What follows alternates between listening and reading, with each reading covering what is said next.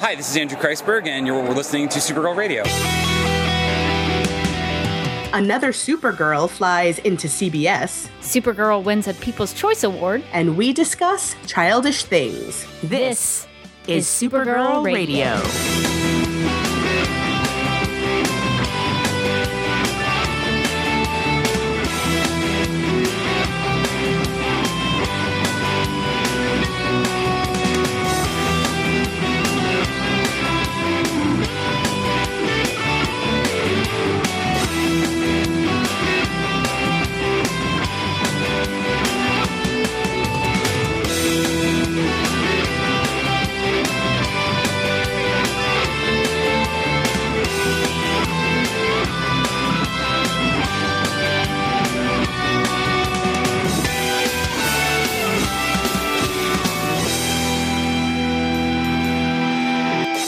Welcome to Supergirl Radio, your source for all things related to CBS's Supergirl TV series and the character of Kara Zor-El. I'm Teresa Giacino. My name is Rebecca Johnson, and in this episode of the podcast, we're going to talk about the Season 1 episode of the show titled Childish Things. But before we get to our discussion, we have... the news. A third Supergirl is coming to CBS. Laura Vandervoort, who played Kara on Smallville, has been cast as DC Comics character Indigo. Supergirl producers are describing Indigo as, quote, a living, strong-willed supercomputer that was sentenced to Fort Roz after turning against the people of Krypton. Now on Earth, Indigo will let nothing stand in her way. End quote. Laura will be making her first appearance as Indigo in episode 15. Andrew Kreisberg teased that, quote, being one aspect of the Brainiac program, Indigo comes in through computers, so Wen is actively involved in that episode, but she has a very interesting backstory, unquote. So this is pretty awesome. I think we both kind of wanted this to happen. Yes. And it sounds like this is going to be a recurring role for Laura, so it sounds like she'll be in multiple episodes. And I don't know about you, Teresa, but I kind of want a scene where all three Supergirls, Helen Slater, Melissa Benoist, and Laura Vandervoort are in a scene together. Because if I was a writer for the show, I wouldn't be able to pass that up. They have to. I feel like that is going to happen. That has to happen at some point. And being that she is able to go in through computers, if what, Andrew Kreisberg is saying is right, then she can turn up anywhere at any time. She could turn up on Kara's laptop at home, you know? Yeah. We don't know. And then, her mom's visiting. There you go. Cool. In other actor news, Jeff Branson has been cast in the recurring role of DC Comics character Master Jailer, which is kind of the best and worst name for a villain ever. Deadline.com describes him as, quote, the forceful and unrelenting jail guard on Fort Roz, Master Jailer, who shows no mercy. Now on Earth, he's hell-bent on catching all the Fort Roz escapees and brutally bringing them to justice. Yeah, I'm really excited about this casting news as well. I know Jeff Branson mainly from The Young and the Restless. He was one of my favorite characters, Ronan. He hasn't shown up in a while, but it sounds like he's got some big things coming, especially on Supergirl. So I'm very excited about this. Totally. And, in thinking about when I wrote about the Laura Vandervoort and the Jeff Branson casting news over at the Mary Sue, I was talking about just what the story would be, because Indigo in the comics is kind of different than what they're describing here for the show. But I'm guessing that, at some point, while she might initially be coming as a villain, I feel like the Master Jailer is going to be the person who is coming after all of the criminals. And on the one hand, you're like, yeah, that's, great. We need help bringing these, people to justice who have escaped. But then he's probably going to go overboard to the point where Supergirl might have to be on Indigo's side, because it's what's worse, the criminal or the person who's coming down as a torturer on these criminals, So it's who's actually the bad guy and who's actually the worst guy. I feel like there's going to be a lot of play around that. Yeah, I'm hoping that Indigo will actually have a story arc where she starts off as a villain, but maybe she ends up being a good guy. And normally I'm not all for those kinds of stories because, villains should be villains.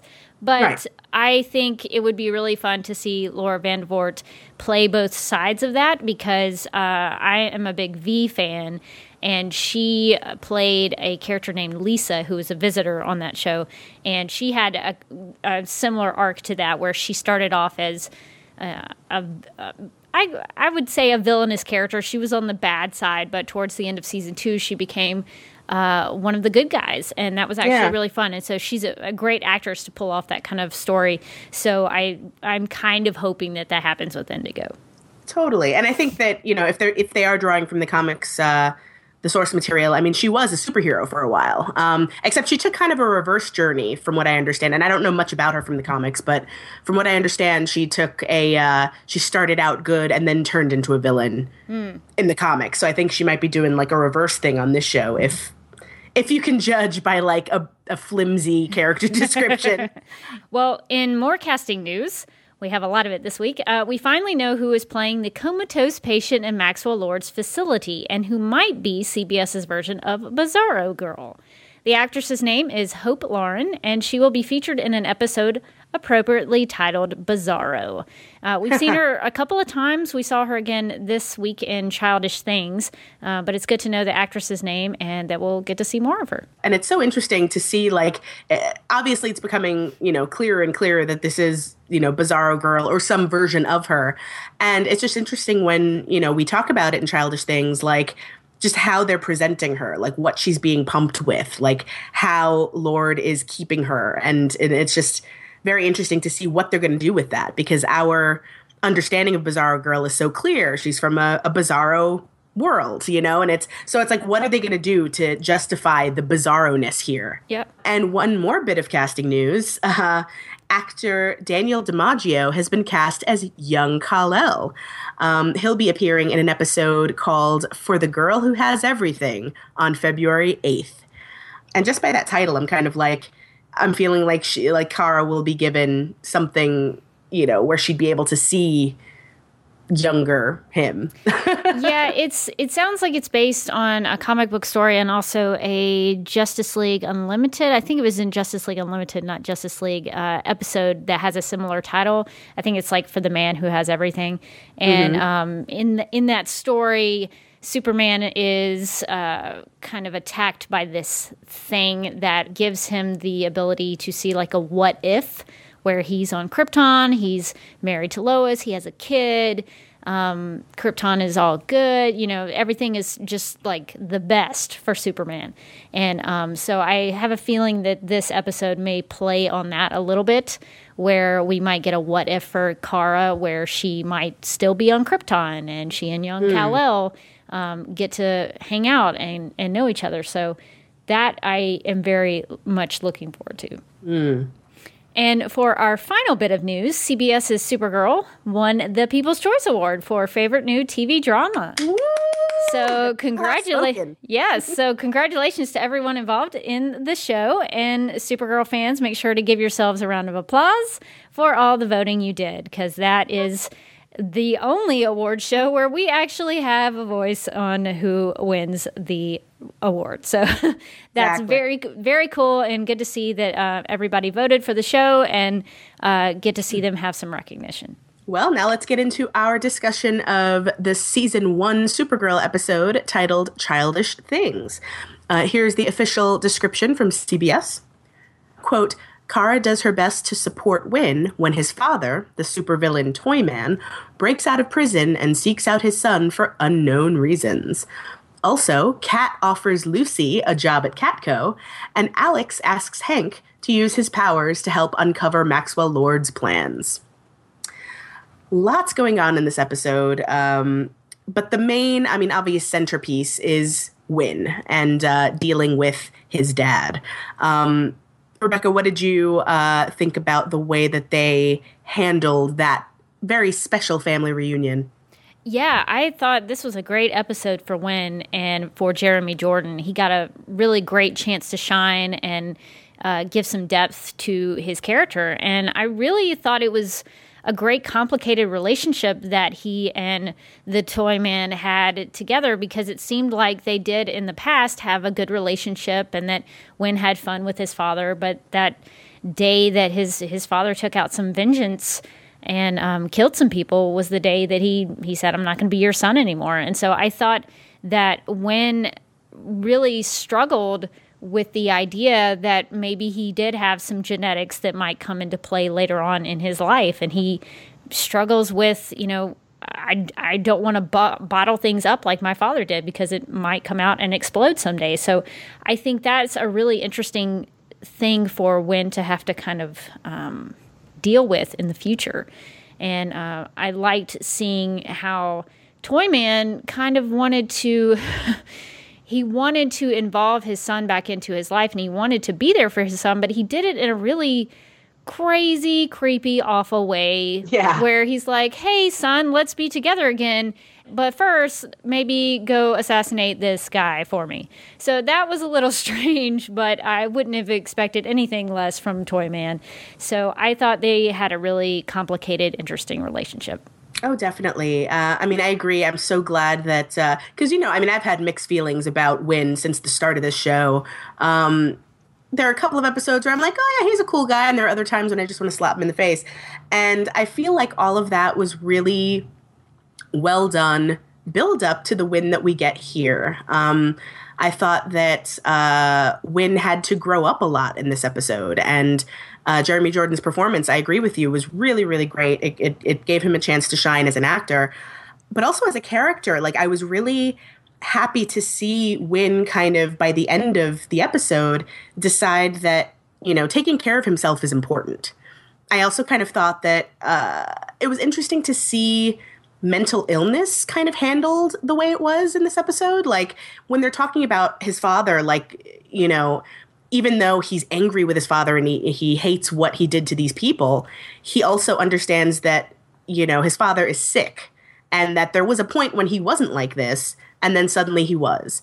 And Kara always talks to him about his dad being sick too. So she's kind of reinforcing the idea that he's not evil. He's not like doing this even necessarily because he wants to, or, it's because he has a problem that needs solving. And I thought it was cool to see Winn kind of wrestle with that a little bit and be so afraid of like inheriting that, because I know that that's true for a lot of people. Yeah, he definitely, when he encountered his father in that kind of carnival kind of area where they're all... Yes, like that arcade. Arcade, yeah. Yes. I knew a carnival was not the appropriate thing there.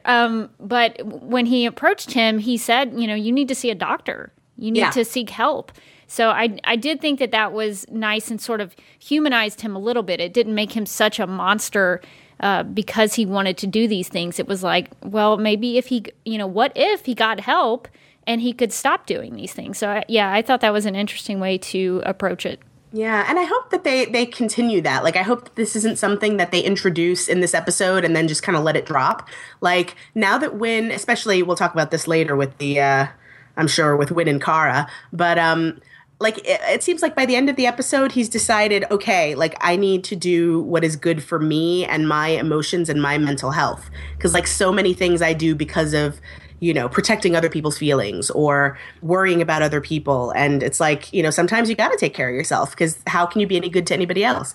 And he, kind of hurts Kara in the process, but it's something that he kind of needs to do, and I think is the most mature thing to do at that point, rather than like the usual whining and pining and sighing from afar. It's like, okay, this is how I feel, and now I have to be honest with the fact that I can't just pretend this didn't happen. Oh, for sure. I was really proud of him, actually, for standing up for himself and kind of being really, really brutally honest with his feelings, no matter what it meant for their relationship going forward. But it was good to see that he decided that he wasn't going to hold his feelings in anymore. And I think you're right. I think it's good to see someone kind of decide, hey, this is what's good for me, and I need to do this for myself.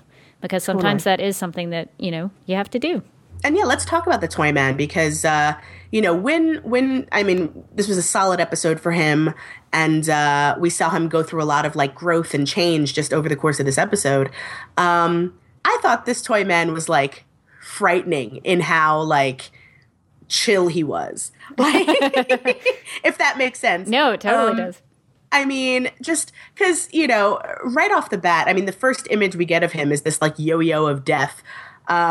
We know that these guards are scared to go into, feed this one prisoner. And we're like, oh, who is that?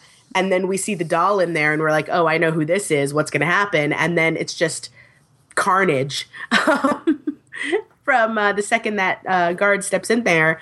And but what I love most about this toy man is that he's very sincere when he's talking to Win. Like, in his, twisted mind, he believes genuinely that this is the best thing for his family. Right. Like, he's convinced that the way for them to be together is by killing someone and possibly going to jail together or escaping together. That was one of the creepiest things, was like, either way, whether we escape together or we both go to prison, we'll be together forever. And it's like, that's the last thing I want, Dad. Yeah. What did you think? I really loved this version of Toy Man. I got really geekily excited about all of the toys that were used, especially that great creepy opening sequence with him breaking out of jail. I loved the doll that sort of sounded like the Superman animated series Toy Man, and that yo-yo of death. It was kind of like a throwing star. I was like, whoa. Also, who let him have that yo-yo? I don't know. Did someone sneak that in there? But like, he was very Toy-Man-ish in the way he used his toys. Like he had that Supergirl with the symbols. I know previously we talked about in our character spotlight about how creepy those like monkeys with the symbols are. And to use Supergirl in that way was even creepier because he was going after her with it. The fact that he used a decoy was very Toy-Man. And I got really excited about that. I was like, Toy Man uses that all the time. So that was good to see. So I really liked seeing the use of the toys in this episode. And I thought the backstory they gave him was very faithful to the source material. I thought it was interesting that they used Chester Dunholz, because he's a character in DC Comics from like the Golden Silver Age. And he was actually a neighborhood bully of Winslow Shots. So it was kind of cool that they pulled this character out of obscurity, which I think these shows do such a good job with. They pull these characters that nobody remembers and kind of puts them into the forefront to kind of round out a backstory. So it was neat to see them use him, and then the whole aspect of Toyman's boss stealing his toy designs, and that Toyman sent a bomb inside of a teddy bear to kill his boss. Like, that was something we had also talked about on our character spotlight, the version of Toyman where, like, after his wife dies, Winslow, he sells his toy store and then finds out that his mechanical toy designs have been sold to weapons manufacturers, and when he can't get his toy back, he sends a teddy bear to the man who lied to him and all that kind of stuff. So that was very similar to the source material. And so I thought they did a really good job of incorporating all of that stuff into his character. And even like, I got so excited when they showed the toy that Toyman had sent Win at work. He sent him a Jack Nimble toy that had that Jack Nimble Toyman design. I didn't even realize that. Yeah. So I was funny. Like, this is great. This is like all of the Toyman stuff in this episode. So that's amazing. I thought what they did with Toyman was awesome. I loved that when he breaks out of jail, he puts on those kind of circular the sunglasses. Yeah, that's very Toyman. So I thought they did a great job with just making his version of the character encompassing all of these other different versions and kind of making them one thing. And I love your idea that he was very chill. Like, he was quiet in some respects, and I think that makes it so much scarier. When I think of like Voldemort from the Harry Potter movies, or Voldemort, he is very quiet. And so some of the best villains, they don't yell, they don't scream. They just that makes it creepier. Yeah, because they already know they're going to kill you. It's just a matter of time, and they can wait. It's like, oh my God. It's super creepy. And yeah, I agree with you. That image with the sunglasses when he first, is walking down the hallway after he's escaped. I'm like, that was such a great comic book image. Yes. And And again, just going back to their relationship a little bit, like I love the conflict on Wynn's end, because on the one hand, you know, he hates his father for what he did. And on the other hand, it's still his dad and he doesn't want him to die. He wants him to get help. Right. And then on the side of the toy man, like he loves his son and clearly on some level thinks this is going to bring them together. But if his son has to die, that's okay too. Like he's kind of like, well, you didn't listen to me. So like watching him be so blasé about things like death is really what makes him frightening.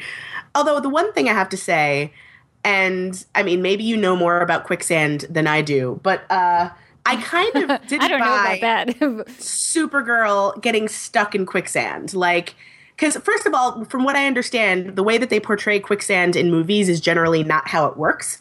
In real life, but be that as it may, since this is a TV show, wouldn't Supergirl just be strong enough to fly herself out and not get sucked back down into the quicksand? I think that's probably true. I don't know much about how quicksand works. Maybe it was a special quicksand that Toyman created, which was kind of a weird thing for Toyman to be dealing with anyway, because why? Yeah, and he was like, it's heat activated, like something he put in it. Like, so she couldn't use her heat vision, but I'm like, that doesn't mean she can't just fly out of it. Like, yeah. And eventually she freezes it and cracks it, you know, like ice, and that's fine. But like, I'm really surprised that tripped her up to begin with. Like, why are you stuck in quicksand? You're Supergirl. Yeah, it looked like she tried to get out of it. Like she was kind of trying to force her way out of it. So whatever it was, it must have been more powerful than her. But yeah, I think that was a really strange way to try to stump her. But I guess when you have a character like Supergirl where she has so many powers, it's hard to throw obstacles in her way. But yeah, I think a lot of people had issues with the quicksand. Oh, and also, I want to know, he just broke out of prison. When did he have time to make all these Supergirl dolls? Like, he just happens to have them lying around, and all of these toys with bombs in them and stuff. Did he just leave them from before he went to prison? Like, or is he just really, really fast? He could be a fast toy maker, or maybe he had a lot of parts laying around in a storage compartment somewhere. Yeah. And like setting up the gas at the arcade for the FBI, I was just like, how do you have time to say you just got out of prison? How do you have time to set up elephants with poisonous gas leaking into an arcade to take out a whole... he's a master of time, clearly. Yeah, well, he must not sleep. He's just working 24/7. But let's talk about Winn and Kara, because that obviously has a lot to do with how the episode turned out. So basically, Winn, at the end of the episode, after Kara has been comforting him regarding his feelings for his dad, she's kind of been his shoulder to cry on. And at one point in her apartment, when, you know, she's reminding him and actually making a really good point that, like, he's nothing like his father because the worst thing has already happened to him. His world has been destroyed by his father being who he is, and he's chosen to help people. So if he was going to crack, he would have cracked already. So I thought that was a really great point for Kara to make to him. But, you know, so she comforts him and he kisses her and immediately regrets it because she pulls away and it's very awkward. And it's like, oh, I was just trying to be your friend. Yeah. Why? And that situation isn't good for either participant because, you know, clearly he wants to leave. He's so embarrassed. He can't stand to be there. And she's embarrassed for him and, like, wants to stay his friend but doesn't know how to handle it. And it's all very awkward. And then at the end, he finally confesses his feelings for her. And it's very simple and straightforward. I'm in love with you. Been in love with you. And you know, she basically just wants to go back to ordering pot stickers and have the friendship that they had, but that's not really realistic right now for him. Let's talk a little bit about that and how you think all of that was handled. I actually really liked Kara in this episode because after the last episode where I had huge issues with Kara and how she dealt with things, I think this episode did a lot to make it up to me in terms of the Supergirl character. So I was glad to see Kara actually try to be there for someone else. And she kind of was there with Winn the entire time. Like, she kind of went along with Cameron Chase and her agents to go and be there as a moral support for him and helped, you know, rescue him when he needed it. And all the way through the episode, she was there for him. And I thought she was saying a lot of really sweet stuff to him. And I think that's what kind of made him think that he could kiss her because, I get why he did it. But as soon as he did it, I was like, oh, no, Wynn, you shouldn't have done that. That is weird. Yeah. Because at some point you have to realize, what if she didn't want you to kiss her? I appreciated that as soon as he realized it was not something he should have done, he got up and left. And I think that was a good choice for him so that he didn't make things weird and awkward, even though eventually they did become weird and awkward. But I liked that he wasn't going to hold back with her anymore. And I do think it's going to be interesting to see what happens with them moving forward, because when she sees him at the office later on at the end of the episode, she says, what does this mean for us? And he says, I don't know. So who knows what that does mean? I mean, I don't know. I don't know that you can go back and just hang out like you did before. Yeah. I think something that, overall, in the past couple of episodes I've noticed, and this was another example of that, is that a lesson that seems to be coming back around over and over is that you can't expect people to respond to something necessarily the way you would. Yeah.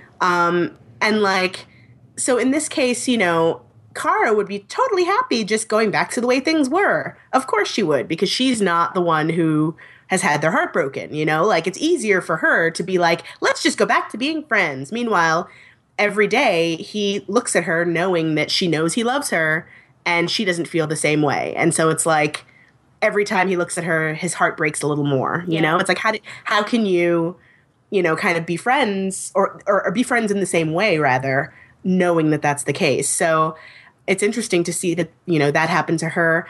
I also thought it was interesting, the little side plot between Lucy and James, because Kat has offered Lucy a job as her general counsel, knowing that Lucy's probably going crazy without some kind of work to do, and, offers her this job. And so Lucy goes to James and is like, should I take it? What do you think?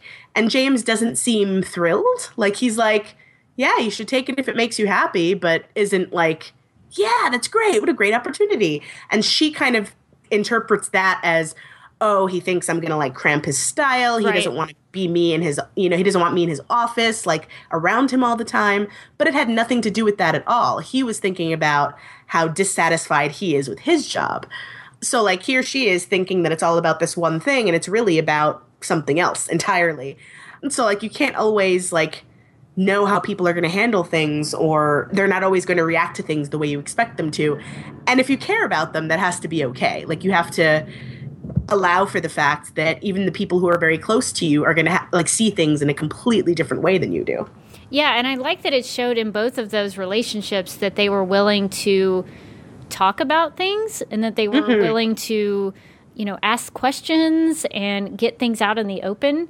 And I thought both of the stories between those two, I don't want to say couples, but those two characters, between the four of the characters. Yeah. Yes, yeah, okay. I liked that they were very mature. It was handled very maturely, I thought. Definitely. So I really liked seeing all of that. I think I said this in my recap over at the Mary Sue about Lucy and James. I'm like, I love how sane and balanced and together they are. That's one of the things that I'm learning about that couple, is that I really am rooting for James and Lucy at the end of the day, because they really are good together. Whatever problems they might have had coming into this, they talk to each other and they have each other's back. And James always treats Lucy with respect and with he values her opinion. He wants her to be happy. She wants the same for him. So I'm totally shipping them. And it's it's a shame that now Wynn's kind of grown up and Lucy and James are handling things in a very mature way, which leaves Kara kind of still stuck in this, pining mode. So, her husband can't get here fast enough. Melissa Benoist's husband needs to get here but quick to take her out of this mindset of teenage girl angst, because she's the only one left now that has those feelings. Yeah, they're clearly still trying to set up this love triangle between James, Lucy, and Kara. And I kind of hate that because at some point a couple episodes ago, it seemed like Kara and Lucy were pretty cool with each other. And I guess Kara still has these like residual feelings for James that she's not willing to acknowledge, even though Cat Grant totally knows the number on that. Yeah. But yeah, I kind of don't like that they're playing up that love triangle because I do like James and Lucy because they do support each other. And I was really actually kind of surprised that the end result of their like tension was that James wanted to be out in the field with the camera more. I was like, oh, that's his problem.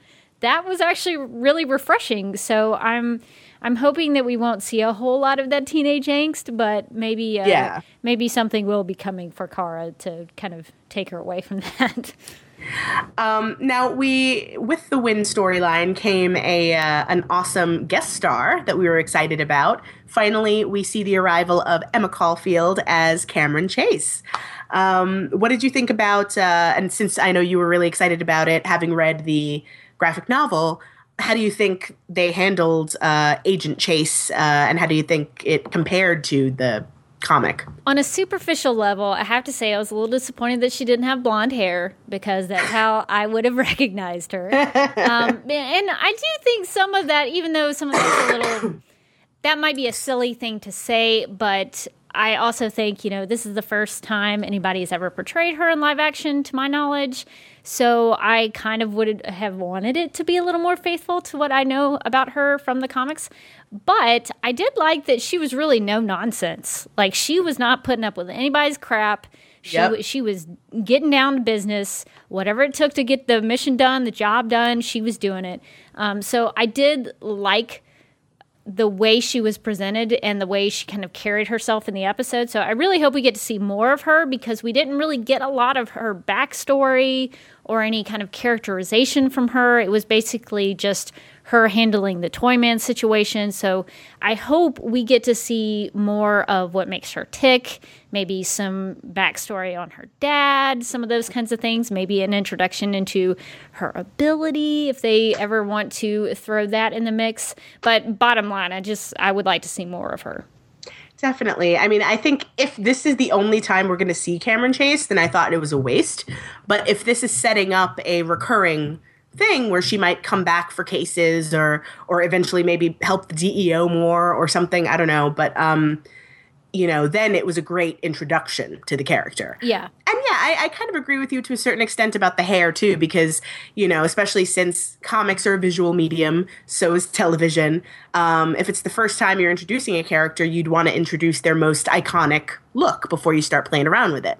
But, and since Emma Caulfield is, blonde anyway as well, right? Like, isn't she? I don't know if she's a natural blonde. I thought she was. But in any case, I loved her portrayal. And I did love that, even though she was wrong about Wynn in the sense that, she kind of thought he was working with his father. Right. And, protecting him for that reason. And so even though she was kind of wrong about that, she was still right that there was a connection. And so it showed her to be, very competent. She wasn't wrong. She was just kind of wrong about the motivation behind it. So I would like to see more of her. I also thought it was pretty funny, and this is more about, character work for Kara.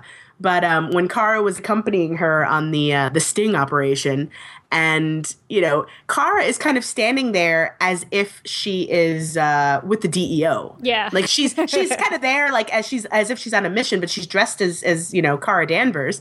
And, every time she's about ready to, jump into action, Cameron Chase is like, hey, we can't keep watching you. Just, stay out of trouble.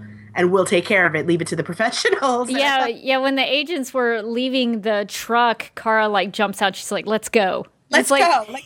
Who are you? Yeah. What are you gonna do? You're Wynn's friend. You stay right here. Yeah. And I thought that was hilarious. Yeah, that was pretty funny. Yeah. No, I thought it was a great intro. I hope we use her more because I'd hate to think that Emma Caulfield was somebody of Emma Caulfield's talent and recognition was used for this, and that's it. Right. I would imagine they have other plans for her. So, and now here's this. Okay, now we're going to get into the stuff that kind of makes me mad a little bit because we have to talk about Alex and Martian Manhunter and Maxwell Lord and that whole business.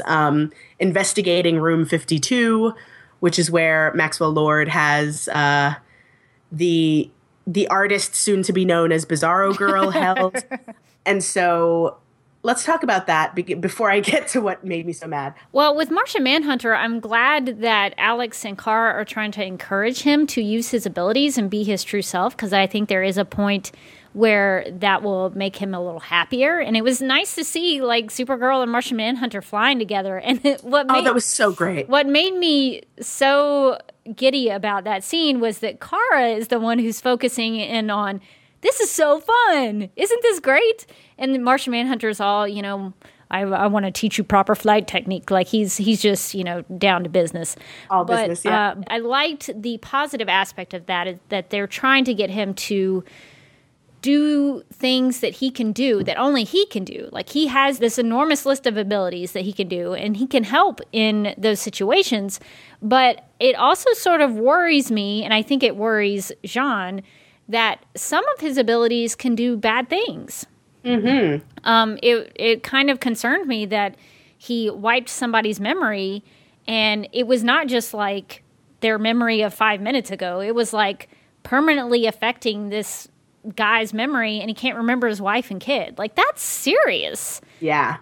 That really kind of disappointed me in the character, but I also think he was wanting to prevent that, but he almost felt like he had to do it in a weird way. And I was a little confused by that, because my knowledge of Martian Manhunter is that I'm pretty sure couldn't he read the guy's mind instead of just wiping his memory? Like, I was really confused by that. Well, because he had been seen. Right. So he wouldn't want somebody reporting that he was there. Right. After he'd already changed shapes. So, like, I think he needed to wipe his memory to keep the guy from identifying him without killing him. Okay, that's a good point. My thing was, why was he shape-shifting in the first place? Couldn't he stay Maxwell Lord the whole time and just kick the guy's butt and then, leave? So I thought that was just kind of dumb. Yeah. It was weird. Like, why would you... he sort of alluded to the fact that, like, every time he changes shape, it's harder to come back. Right. Or every time he goes to his true self, it's harder to come back. So there might be an issue with he can only stay in it for so long, or I don't know what rules they're playing with here. But yeah, I loved that flight scene in the beginning. It was so great. And I kind of like watching him kind of still stay a little bit curmudgeonly, even as Kara is like, this is so fun. What does annoy me is that just like in the previous episode where Kat is badgering Kara to tell her that she's Supergirl, now Alex is badgering J'onn J'onzz to use his powers. Like, it's like, let the people with powers decide how they want to handle it, okay? Like, it's not anybody else's business or job to tell them how to superhero. Yeah. And, it's like, because Alex didn't know this. Like, Martian Manhunter has these abilities, but they do cause harm, and he has to be very careful. And he does, as he tells her, he has experience where he tried being himself, and it was 50 years of being hunted. Yeah. And how he became Hank Henshaw in the first place was because people were coming after him. So he tried that, and it didn't work, and people weren't trusting. And he brought up a good point in that people like Supergirl because she looks like us. Kryptonians don't look weird. They have superpowers, but she looks like a blonde cheerleader, as you put it. But he looks like a big green monster, for lack of a better word. And he's rightfully concerned that people might not take well to him. So Alex needed to let up. And every time she brought it up, I was like, no, we leave him alone. Just leave him alone. Let him do what he wants, because you're lucky he doesn't kill you right now. Like, relax. I think by the end of the episode, she realized maybe she pushed him a little too hard. Yeah. No, I'm glad she came to that realization. I was very happy to see that, because... And I think it's an interesting point that you make about how, like, the rules of how, if he shapeshifts into somebody, it's harder for him to come out of it and all that kind of stuff, and how he's concerned about that. But in the previous episode, he didn't seem to have any problems shape-shifting into Supergirl to trick Cat Grant. So Well, maybe he wouldn't have a problem staying Supergirl if he had to. Well, that's probably true, too. If I get stuck like this, that's not that bad.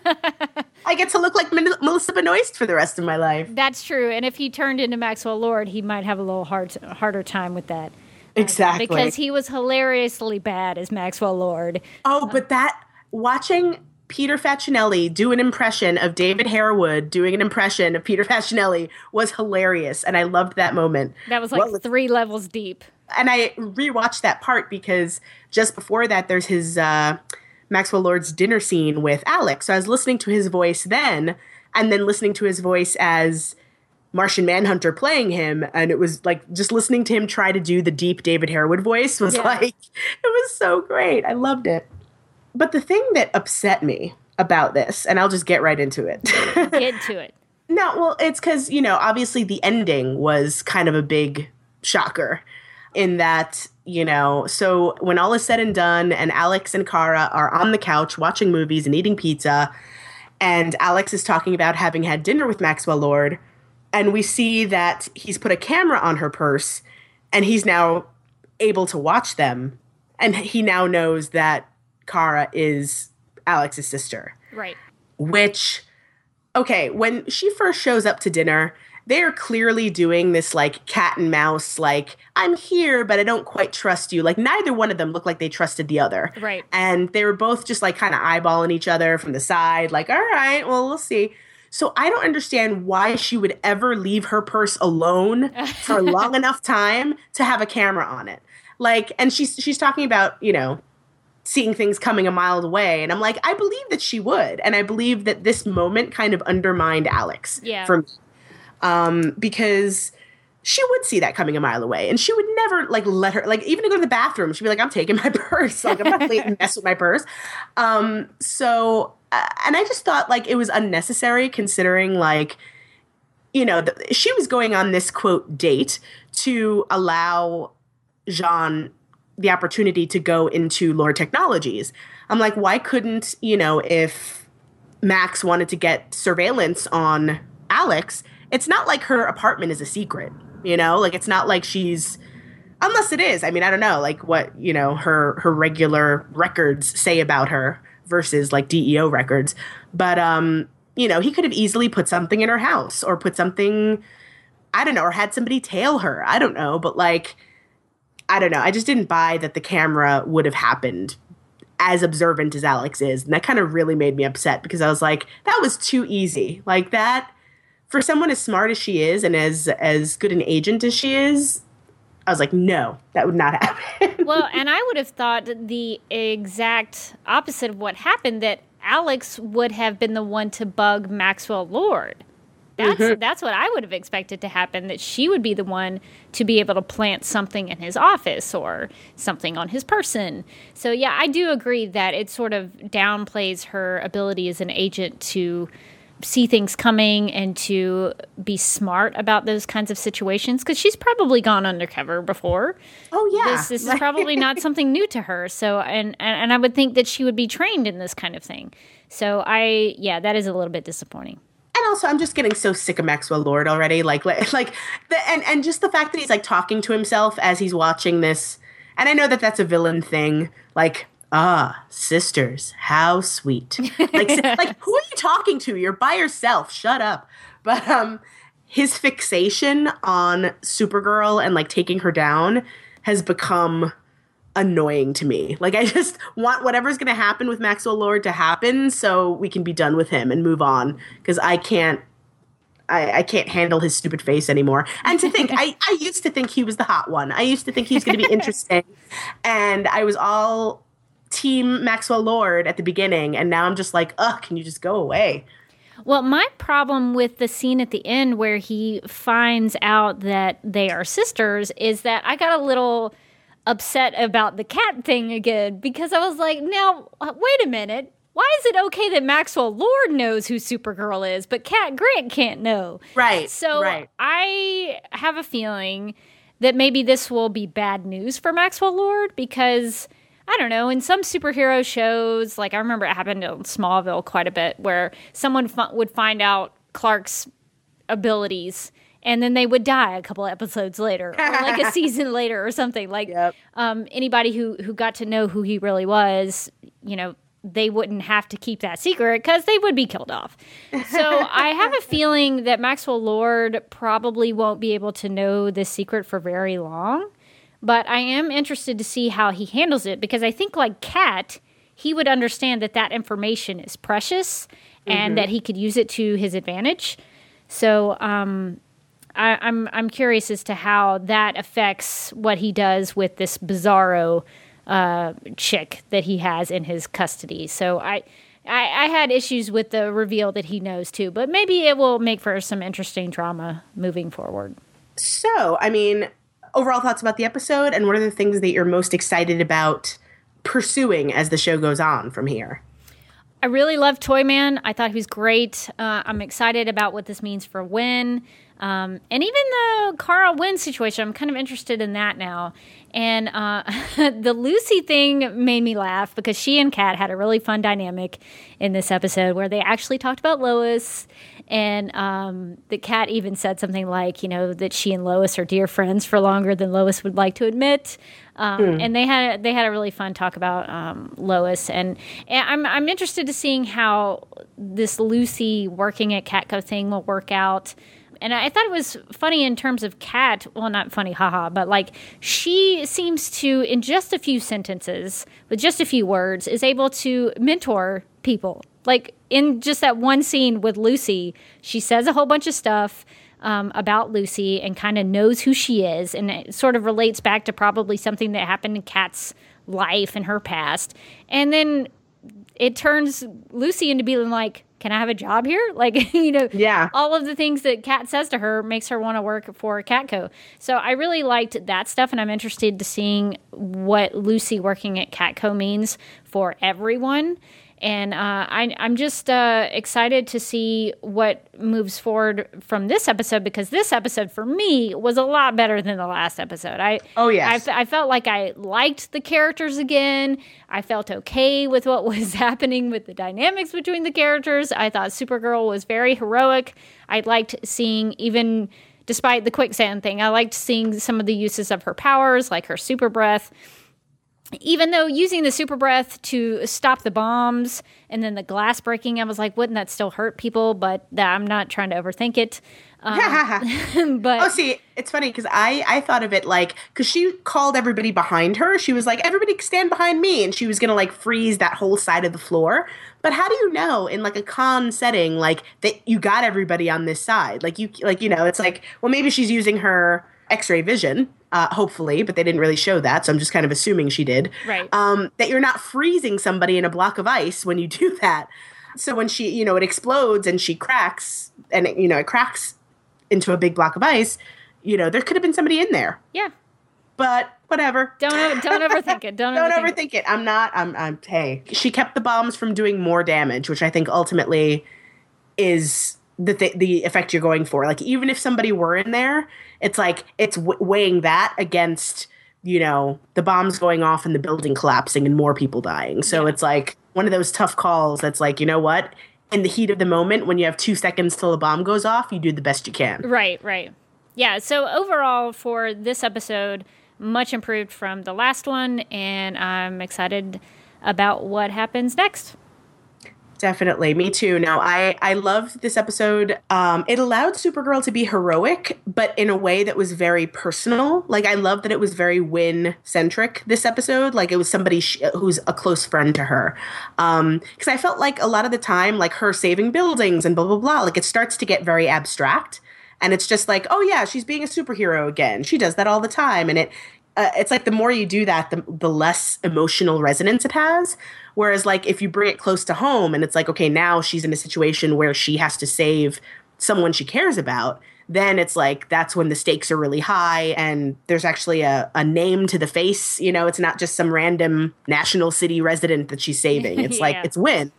So I loved seeing that. I do hope that they pursue these issues with Wynn in an in-depth way, that it's not just kind of brushed under the rug, that he's dealing with this struggle of possibly inheriting mental illness from his dad. Like, I hope that that's something that we see him deal with over time. I do love the budding friendship between Kat and Lucy. I want to see them get up to all sorts of hijinks together. And I do think that lately, and I was, one of the things that I want to follow after this episode is James wanting to go back into photojournalism, because I think that, especially now that we've had this episode that was so Wynn focused, I feel like everybody now has gotten a really, how do I put this? They've gotten like very nuanced, except for James. Like, James, up until this point, has really been all about Supergirl. And you'll get slivers of James, like, and his personal feelings. But, like, I think with him going into the photojournalism and being truer to who he is will allow for him to be a more complete character and a complete person. And hopefully we'll get to see him kind of do more. Because I always feel like he's kind of shoved to the background a little bit. I actually feel the same way. I would like to see more from James doing things. A lot of times he's just talking about things. So I would definitely like to see some sort of character-centric episode for James. But yeah, I think we both agree that Childish Things was a really successful episode, definitely better than the last one. And I think that's going to do it for our discussion this week. But let's listen to what some of our listeners had to say about Childish Things. At Will Montgomery 14 tweeted, "That was the type of episode you ruminate on. Poor Wynn, sad face." Yeah, we definitely need to ruminate on it some more. At US_TV_attic tweeted, "Love the fact that on Maxwell Lord's phone, Alex Danvers is called Mata Hari, but then she was dumb and let him bug her." And yeah, I actually, I had heard the name Mata Hari before, but I had to look her up because I wasn't totally familiar about the context. But Mata Hari was actually an exotic dancer and a courtesan who was convicted of being a spy and executed by firing squad in France under charges of espionage for Germany during World War II. So Mata World War I. Sorry. Yeah, totally different war. Totally said that wrong. But I think that's really interesting because I think that says a lot about what Maxwell Lord thinks of Alex. That maybe in his mind she's the spy who could go either way for either side. And it definitely shows that he doesn't think many positive thoughts about her. Yeah, no, I'm glad that this viewer saw that, because it's not only that he thinks she's a spy, but that she's getting by on her looks, that she's seducing him into giving her information. Like, so on some level he's attracted to her because he looks at Alex and he thinks exotic dancer and courtesan. So she's really, really pretty, but I can't fall for it because she's a spy. So that also might point to some conflict in Maxwell as well, because he probably wants to like her. There's on some level he's attracted to her. He wishes that he could pursue her, but he has to keep himself in check because he's trying to protect his efforts to take down Supergirl and make the world safe from aliens or whatever the hell he's trying to do. Good point.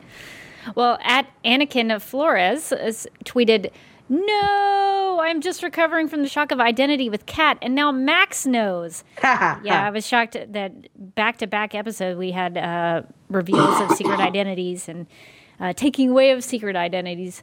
At M. Teaston tweeted, "Awesome new uses of Kara's powers and some great character development for both Wynn and John." At Madtown Davidson tweeted, "Loved the episode and amazing job by Jeremy Jordan and the whole cast. I didn't really understand how Supergirl got stuck in quicksand, though."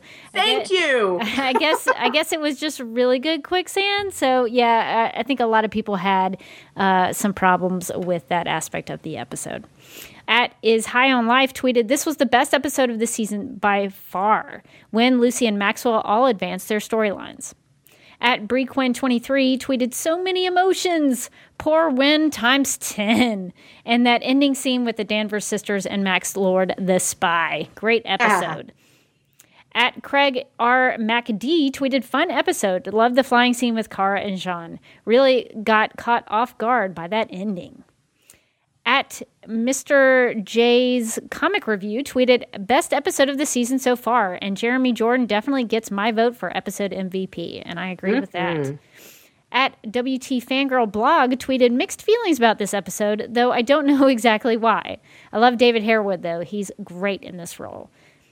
And just to catch up from last week, somehow when I was collecting the tweets, I missed this one about blood bonds, so I figured we'd catch up with at Mark HBPWM, who tweeted, like the family stuff with Astra, disappointed that Cat Knows was in the end cheesy cliffhanger bait. So I just wanted to throw that tweet in about blood bonds since we missed it last week. And we actually had a lot of email feedback after Blood Bonds.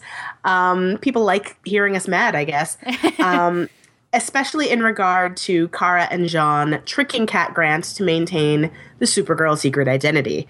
One email that we got was from Gregory, who writes, quote, regarding Cat and Kara, my heart was shattered to see that my favorite part of Hostile Takeover had been undone.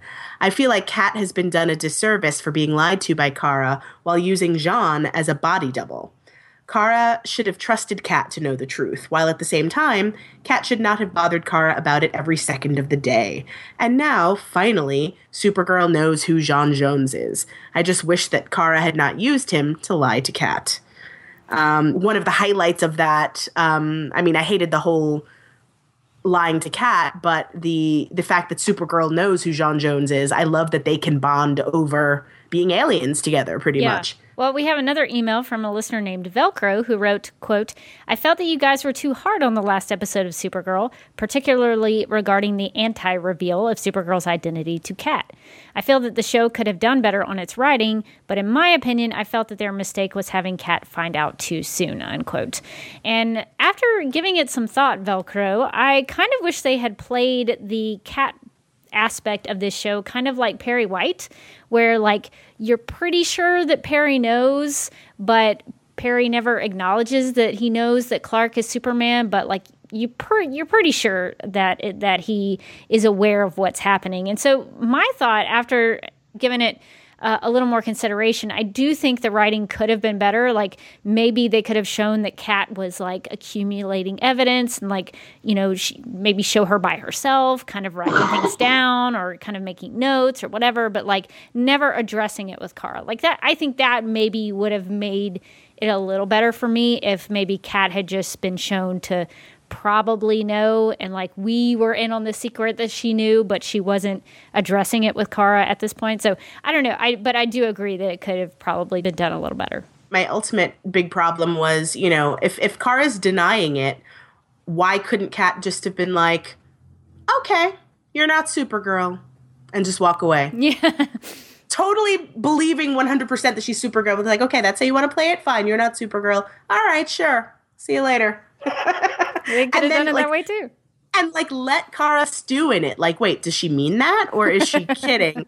And then just never address it again. Like that would have been fine. I would have been cool with that too. Well, Red 5 wrote to us and said, quote, what they should have done and could still do is have Cat realize that she was wrong. Not about Kara being Supergirl, but about firing Kara. Cat should have realized that Supergirl needs to be Kara Danvers sometimes and swallowed her pride by pretending to be fooled by the Martian Manhunter. Sure, it still means that Kara tried to trick Cat, but at least it rescues the reputation of the Cat Grant character. This time around, it's Kara probing Cat to see if she knows the secret while Cat plays coy. Which is kind of a variation on what we were, just talking about. Like kind of, we know Cat knows, but Kara doesn't have to know Cat knows. Yeah. Which I think is the best of all possible scenarios, worlds, I think. Yeah. Well, Red 5, whose email I read earlier, also writes, quote, you might be interested to know that not too long after Superman first appeared in 1938, Jerry Siegel wanted to let Lois Lane discover Clark's secret and submitted a script to that effect. DC editor Mort Weisinger vetoed the idea. Seems like even back in the Golden Age, the absolute secret identity was a trope that the writers wanted to get rid of, end quote. Yeah. I actually did know about this a long time ago, a couple years ago, maybe about 5 years ago. I remember seeing an article written up about this situation with Jerry Siegel and Lois Lane and Clark Kent's identity. But I somehow lost the link. I think I must have changed my computers or something. I didn't, retain that link from my bookmarks or something. I lost the link, and I cannot find that story to this day. So I'm glad that someone else saw that, so I'm not crazy for thinking that was a thing. So Red 5, if you do have a link to where that information is, please email supergirlradio@gmail.com, because I would like to have that as a reference for the future, because I was aware of that, but I can't find the source of where I read that. But yeah, it's a cool idea that they never really wanted to have the secret identity in the first place, but it was something that managed to get in there. Ed writes in saying, quote, "Remember that when Kat first found out that Supergirl is Superman's cousin, she broadcast that fact to the world. They've come a long way since, but perhaps Kara is still wary of her and thinks that if she confirms that she is Supergirl, that will be tomorrow's headline. Kat won't forget her reasons for the suspicions, and she probably realizes that Supergirl can also pull off the trick of seeming to be two people at once. I don't think she's completely dismissed the idea. I think Kara and Kat will become more trusting of each other, and maybe something will occur to help that along, and then she will be let in on the secret," unquote. And I think when Kat found out that Supergirl was Superman's cousin, that was a news scoop for her. That was a story. And that, I think, as a journalist and a newswoman, she wanted to get that out. That was a scoop for her. But I think when she found out that Supergirl and Kara were the same person, like her assistant was Supergirl, I think that puts it on a more personal, intimate basis. And yeah. I think that made it so that she maybe would have taken more time with it. And I think we even got something sort of similar like that in Childish Things when Kat finds out that and I was kind of laughing, like, did nobody make the connection of Win Shot being related to Winslow Shot? Like, nobody connected that? It was weird. And it was weird because she mentioned it too. She was like, "Well, maybe change your last name," and it's like, "Well, then you didn't need anybody to tell you, did you?" If you're, if you want him to change his last name, maybe you should have already figured it out on your own. Yeah, that was very bizarre. But when she found out that, okay, this guy who works for me is Toyman's son, she wanted to get an interview with him. But when Kara said, "You know what? He's not doing interviews," end of the story, Kat said, "Okay, well, just make sure he doesn't give it to someone else first." So I thought Diane Sawyer, whom she hates apparently. Well, and I didn't know that does Diane Sawyer still do that kind of stuff? I don't know. I haven't seen a lot of Diane Sawyer interviews lately, so. Well, except for the Caitlyn Jenner thing was the latest big thing. I mean, pretty much if you're going to break big news, you go to Diane Sawyer. Like, that's kind of the thing. But sorry, I sold Diane Sawyer a little short there. I totally forgot. She's only one of the biggest names in news, Rebecca. But whatever, it's fine. I kind of thought maybe she was old news. But yeah, no, that's true. The Caitlyn Jenner thing was a big interview. But yeah, so I kind of thought that was interesting that she respected Win's choice not to be an interview. And I think that's the way she would have handled it with Kara too. Yeah, no, totally. And I was going to bring that up as well, that, we kind of see that whenever it's personal, she's more caring than she lets on. And she actually does care about the people that are around her, much though she pretends like she doesn't. And we also have a listener named John who wrote in to say, quote, "I totally agree that it disrespects both Kat and Kara that this secret identity business happened, which I hope will be fodder for future conflicts. And later there might well be a way for Kara to reveal her identity. She has to have the agency because it's her show," unquote. And I agree about that to an extent because, yes, it is Supergirl's show and she should be able to reveal that information because it's her secret. But I also, I think, well, doesn't Kat have some kind of agency? Like, if she finds out that information, why can't she still know it? So I'm kind of conflicted on that thought. I'm honestly surprised that she figured it out, not because Kat isn't smart, but because she's usually so self-absorbed that I'm surprised that she was even paying close attention to the details of somebody else's life. In talking about this, I prefer the way that Man of Steel handled things because Clark acknowledged that Lois figured it out and she knew the truth, but he said basically, it's up to you and whether or not you want to put the story out there.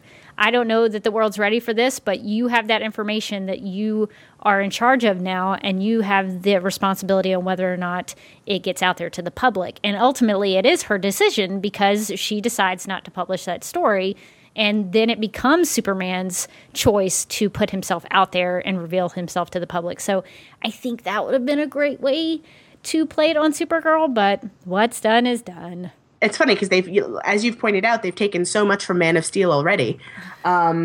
So that would have been another great thing to borrow because I think it was pretty perfect. And it's true, yeah. It's a great responsibility, and it would have and by Lois making that decision to not publish that in Man of Steel, that immediately establishes trust because okay, she's not the kind of person who's going to publish this. Now I can have 100% complete faith in her.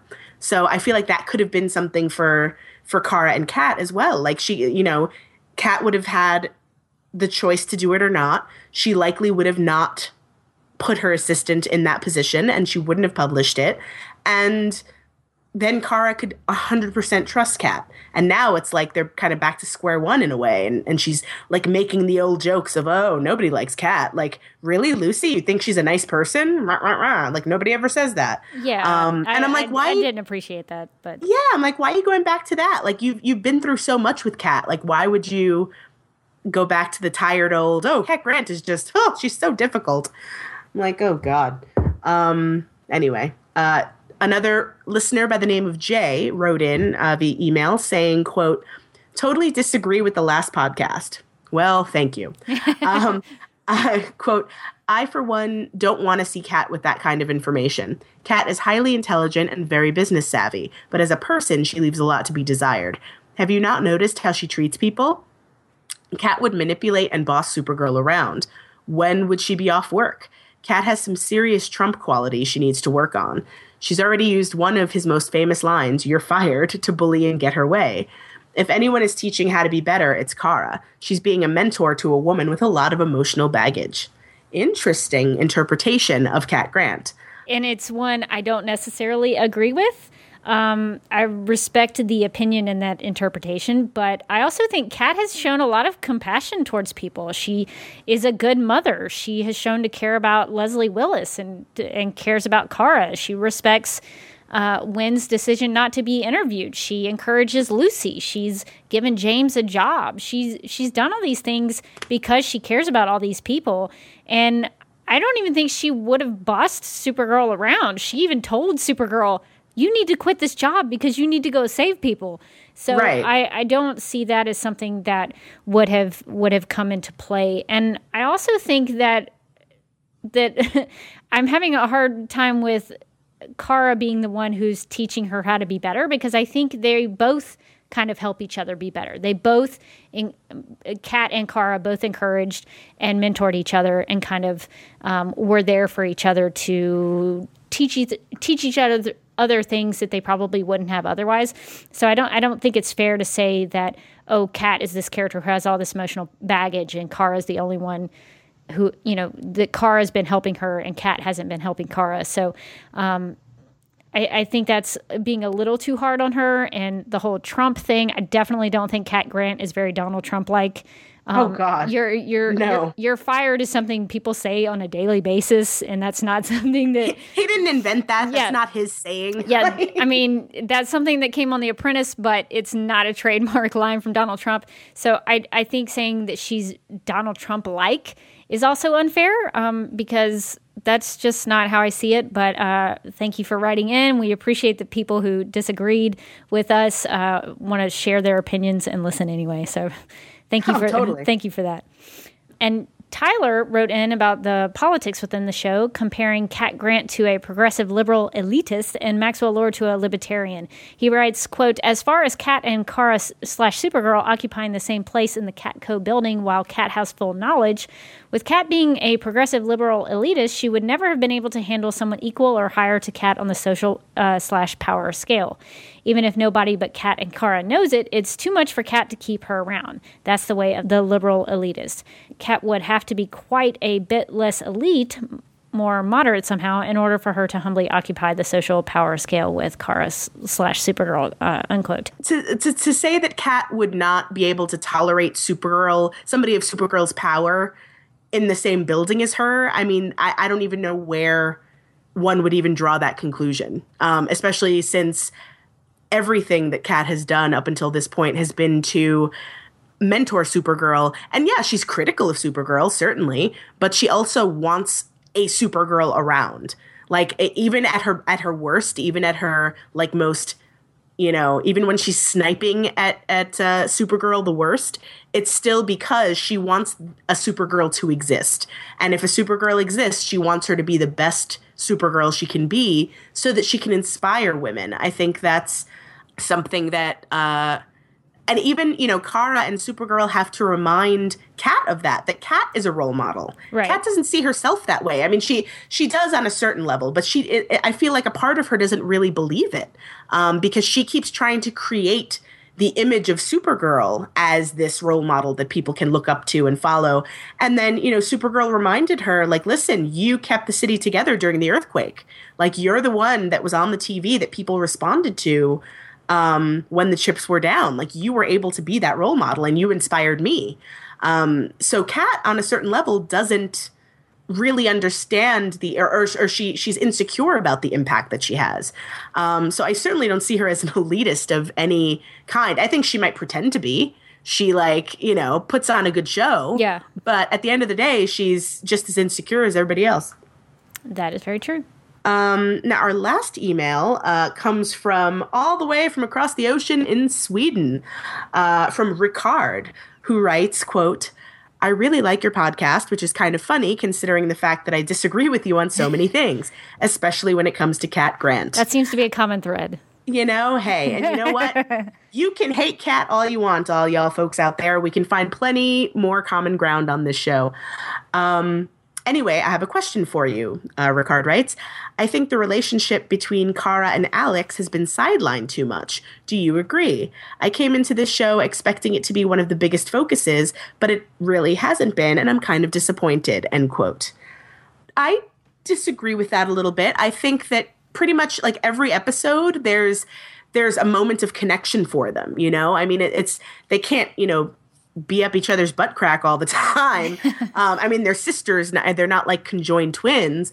But I think that there's usually the point at every episode in which they check in with each other. And I think that that's very true to life and very real in that, like, you know, whether it's on the phone or whether it's in person, they always kind of make sure the other is okay. They always kind of ask each other's advice, even if it's very quickly. Like, I'm in the middle of a fight. What do you want? Like, you know, there's always that moment in every episode where they advise each other or help each other or are a sounding board for each other. So I don't think it's been sidelined. I think it's just that it's not always going to be the central focus because, you know, how often does anybody talk to their sister? Like, it's, you know, even if you talk once a day, it's like once a day among the other things you're doing. So it's, you know, I just think it's very real the way that they're handling it. Yeah, I guess I would agree a little bit with Ricard that some of it I did feel that it was a little bit sidelined because in the last couple of episodes we hadn't really seen much from them, but that's why it was so nice to see that sweet scene at the end with them eating pizza and Childish Things. So I was glad to see that. And they, you know, imply that that's a weekly thing. Like, she was late. Yeah, and Alex was mad. So you know that, and we know that they watch Homeland, and we know that they watch Game of Thrones. Mm-hmm. And so, you know, every week they're watching some kind of show or other, and it's probably something that you and I watch. Well, thank you all for writing emails and sending in your tweets.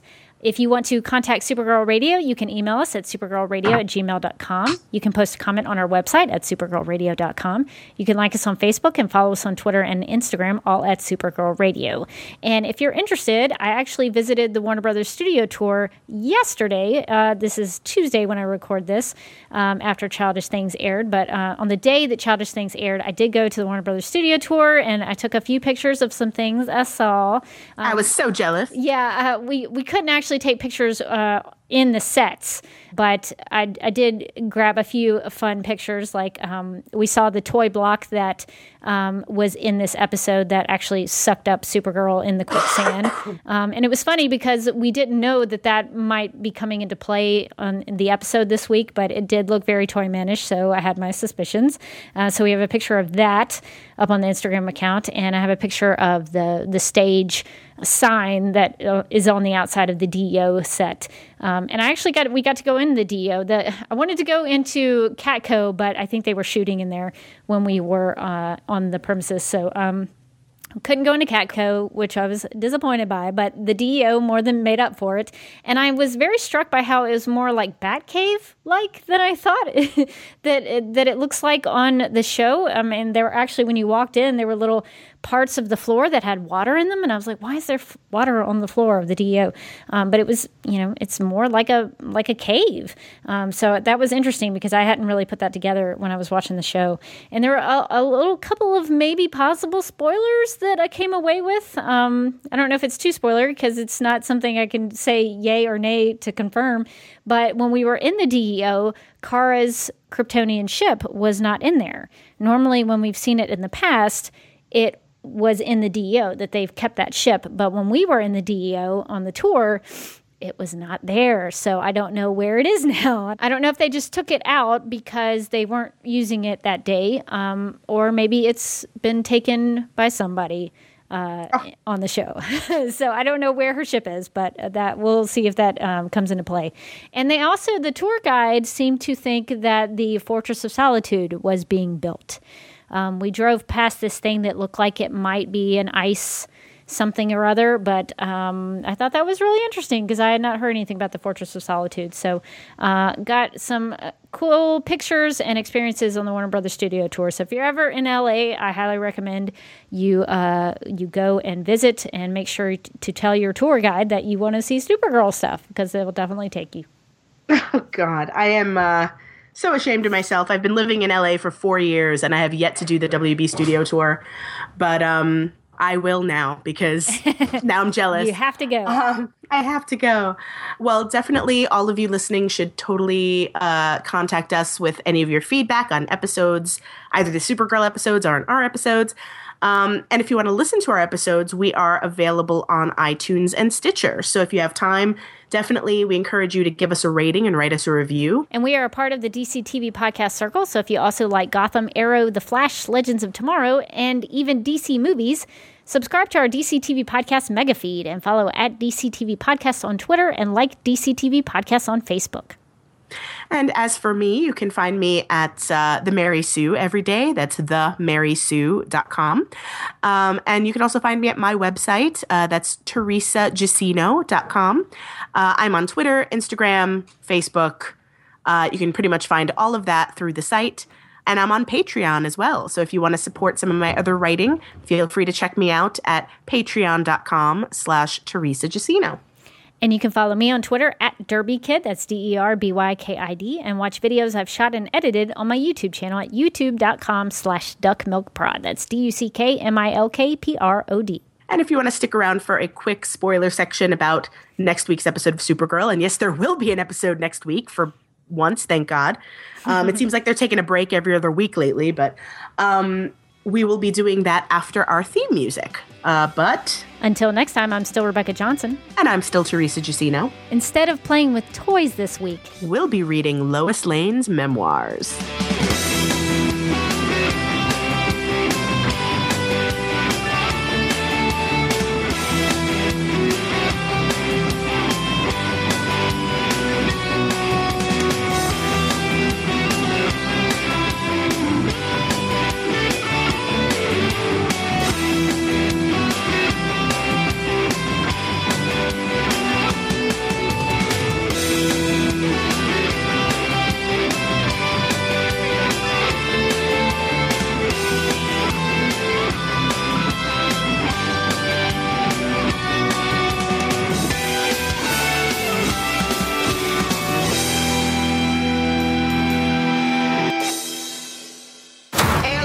Whether they are wearing a red cape or not, are a threat to our lives.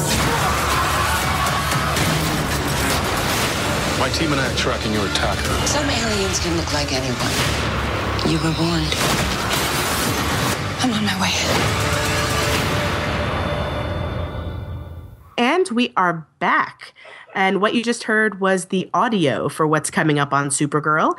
The next episode is called Strange Visitor from Another Planet. The official description says, quote, Kara must help Hank face his painful past when a white Martian, a member of the alien race that wiped out his people, kidnaps Senator Miranda Crane, played by Tawny Cypress, an anti-alien politician. Also, Kat's estranged son, Adam, played by Blake Jenner and real-life husband of Melissa Benoist, arrives in National City, unquote. So what in this episode description, Teresa, excites you the most? I think, I've been, ever since I heard David Harewood start talking about it, once it was revealed that he was Martian Manhunter, I've been really excited for this episode and kind of the exploration of the history between the white Martians and the green Martians. I definitely am looking forward to seeing more Martian Manhunter, especially as David Harewood plays him. And of course, having Blake Jenner on just to keep Melissa Benoist happy, that doesn't hurt either, because I'm sure that'll be really cute to watch. Yeah, I'm really excited to learn more about the White Martians and to see what Adam brings to the table with Kat. I know it sounds like Adam might have something to do with Kara, but I'm interested to seeing what that will do for Kat to see her estranged son in National City. So that's very exciting. Definitely. And yeah, because we've already gotten a little bit of information on that with the hacking scandal and knowing that she had sent him money and all of that. So yeah, I would definitely be interested to follow up on that. Well, thank you all for listening, and we'll be back with another episode discussion next week on Supergirl Radio.